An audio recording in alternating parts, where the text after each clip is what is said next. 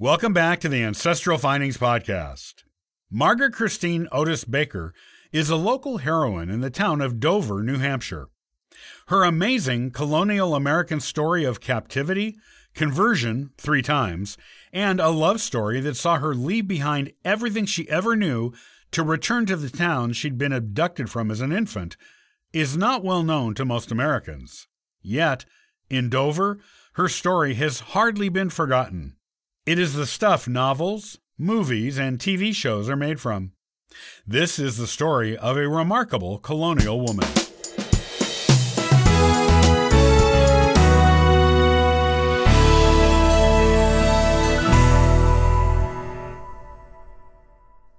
In the world of colonial American women, the stories are usually quite similar. They are born to a family of humble background, raised to be a good Christian wife, married a cousin or close neighbor, had a house full of children, and either died in childbirth or lived to a wizened old age, surrounded by her devoted progeny. With the monotony of day-to-day life in the colonial period for the vast majority of people of the time, there was not much room for adventure. Yet, some women did manage to find it, either on purpose or by accident.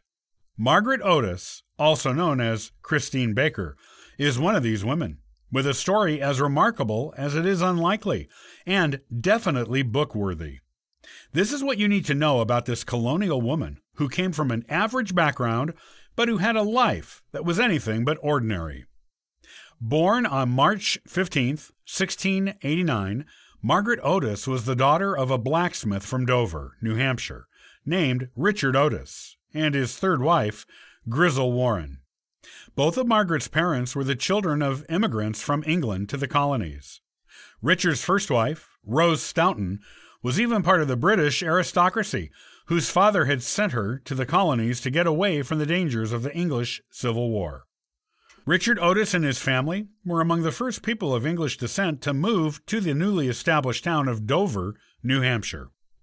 Richard had children with each of his wives, including 2 with his third wife, Grizel, daughters Hannah and Margaret. They were born at a time when the relations between the settlers of Dover and the Native Americans who lived there were tenuous, ranging from friendly to decidedly not, and often the relations were individual to each family in the town. At the time Margaret was born, there had been peace of 50 years between the citizens of Dover and the local native Pennacook tribe. A newly appointed leader in a town named Richard Waldron put an end to that long-established peace by betraying a group of natives from another tribe to the English in Massachusetts, who wanted them executed for their part in a local massacre. The Pennacook was enraged at the betrayal of their brethren tribe and vowed revenge on Waldron. This also meant revenge on the citizens of Dover. Margaret was only an infant at this time. While no harm came to any of the Pennacook during this incident, they felt betrayed nonetheless. The Pennacook came up with a plan for revenge that involved most of the town of Dover, with just a few notable exceptions of families that had especially excellent relations with them. On June 27, 1689, when Christine was just 3 months old, the Pennacook engaged in a raid on Dover. This raid was aided by some Pennacook women who showed up at local garrison, fortified, houses to ask for shelter for the night, a common occurrence. When the members of the households had gone to bed, the Pennacook woman unlocked the garrison gates that surrounded the houses and let them inside. Entire families were massacred. Those that weren't killed were rounded up and taken to Canada to be sold to the French. Margaret's family was among those affected. Her father was killed, as was her older sister, the 2-year-old Hannah, whose head was dashed against the hearthstones because the Pennacook thought it would be inconvenient to drag a toddler through the wilderness. Many of her uncles and cousins were also killed, and aunts and other cousins were taken to Canada. She and her mother, Grizel, were among those taken to Canada. The Pennacook felt that Margaret, though she was a baby, would be easier to manage on the wilderness trail because Grizel could carry her. While one of the 2 groups of captives from Dover were ransomed and returned home, the group with Grizel and Margaret were not. Once they reached Canada, Grizel was purchased by a French settler by the name of Largerin. Margaret was a packaged part of the purchase of Grizel. Yet, Largerin did not keep Grizel as a slave, as some of the other French did with captives from the English colonies. Instead, he freed and married her. There was a condition to this freedom, and the protection marriage offered a woman and her infant child of this time. They had to convert from their strict Puritan Protestant religion to Catholicism, as this was still the official religion of France and its colonies. Grizel converted, though it must have been off-putting for her. She had to think of the safety of herself and her child, though. As part of the conversion, both Grizel and Margaret were baptized into the Catholic Church and given new, more Catholic names. Grizel was rechristened Marie Magdalene, and Margaret was rechristened as Christine. She used the name Christine for the rest of her life. As a small child, Christine was sent to a convent school where she was educated among sequestered nuns. There, she received an exceptional education, one that was far superior to the ones most girls in colonial New England were afforded. Yet, along with this amazing education, came pressure from the nuns to join them and take up the veil. Christine did not want to do this, as she did not feel called to it. She wanted a husband and children, which would not be allowed to her if she became a nun. With the evidently headstrong Christine steadfastly refusing to become a nun, her mother and stepfather arranged a marriage for her once she was of age for it to be considered. Catholic girls in Canada married at much younger average ages than New England Puritan girls. While no one could force her to become a nun, they could force her to get married, and to whoever her guardians approved. This was done. Christine was married to Louis Lebeau on June 14, 1707. She was 18 years old at the time. Christine and Louis had 3 children together, a son and 2 daughters. Only the daughters lived past childhood. At some point during the 7 years Christine was married to Louis, she met a young captive from New England, a handsome man named Thomas Baker. Thomas was a captain in the militia in Massachusetts. While captive in Canada, Thomas tried to escape and was caught and ordered to be shot. Christine's husband, Louis, paid to have Thomas ransomed and set free. Thomas made an impression on Christine, and after her husband ransomed him and he was allowed to return to New England, they remembered and thought of each other. Not long after Thomas left Canada, Christine's husband, Louis, died in 1713. This left her as a 25-year-old widow with 2 young children. The next year, in 1714, Thomas Baker came back to Montreal, where Christine lived. This time, it was voluntary, as he was part of a contingent of Puritan troops sent to ransom back some captives from the colonies who were there. Thomas and Christine met each other again sometime during Thomas's second trip to Montreal. In fact, Thomas tried to include Christine among the list of those colonial captives who were to be ransomed to freedom. Even though Christine had been raised in Montreal and did not remember the colonies at all, she wanted to go there with him. It was clear they were in love. The French authorities in Montreal refused to allow Christine to go at first, but later relented after some conditions were met. The conditions the French authorities imposed were harsh and were intended to make her choose to stay. Christine was not to be allowed to take any personal belongings with her. Only the clothes on her back could go. Also, most importantly, she could not bring her 2 daughters with her if she chose to leave. As a surprise to everyone, Christine agreed to these conditions and made plans to leave for the colonies with Thomas. Her mother, Grizel, accustomed to French life at this point, tried to talk her out of it, famously telling Christine that she knew nothing of the hardships of life women faced in New England, where they had to make their own bread and butter by hand, rather than buying it at a store as they did in Montreal. Christine had training on how to make these things. As any young woman in love might do, she said she was going with Thomas anyway.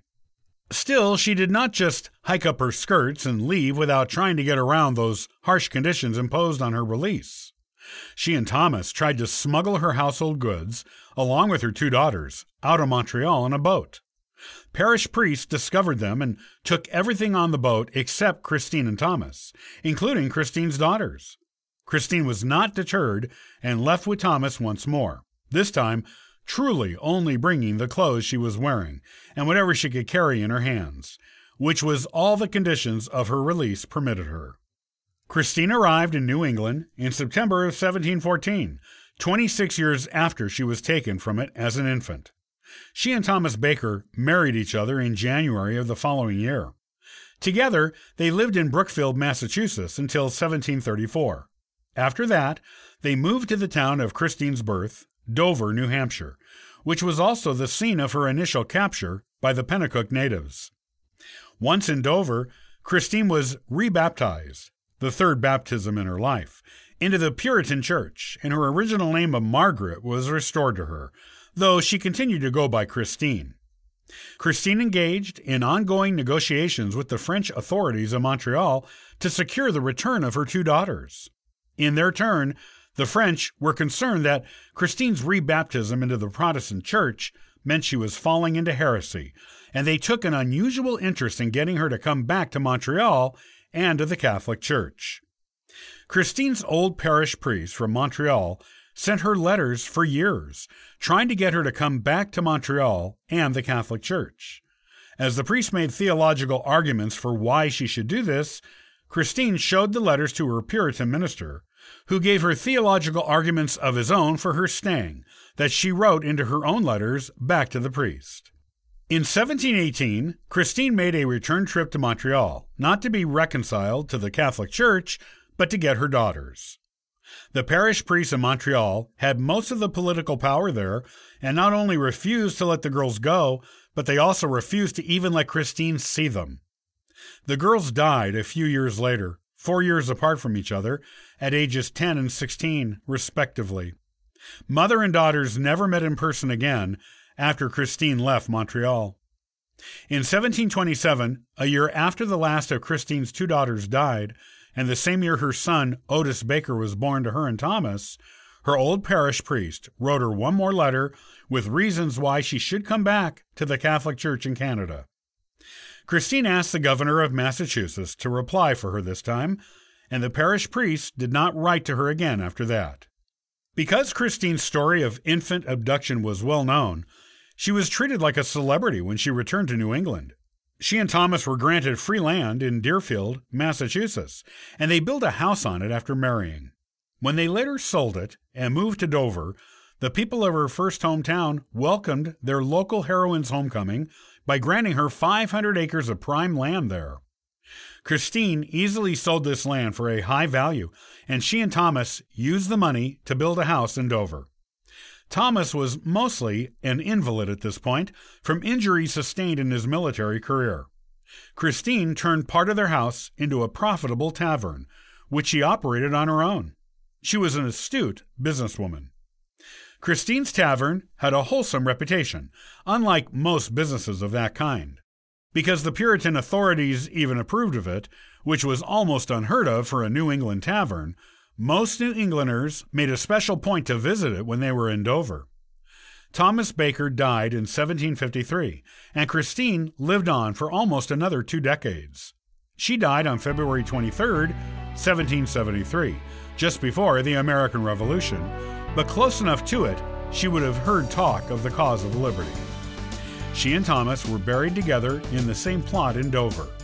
Their love story and Christine's personal story still captivates the people of Dover, New Hampshire, 3 centuries later.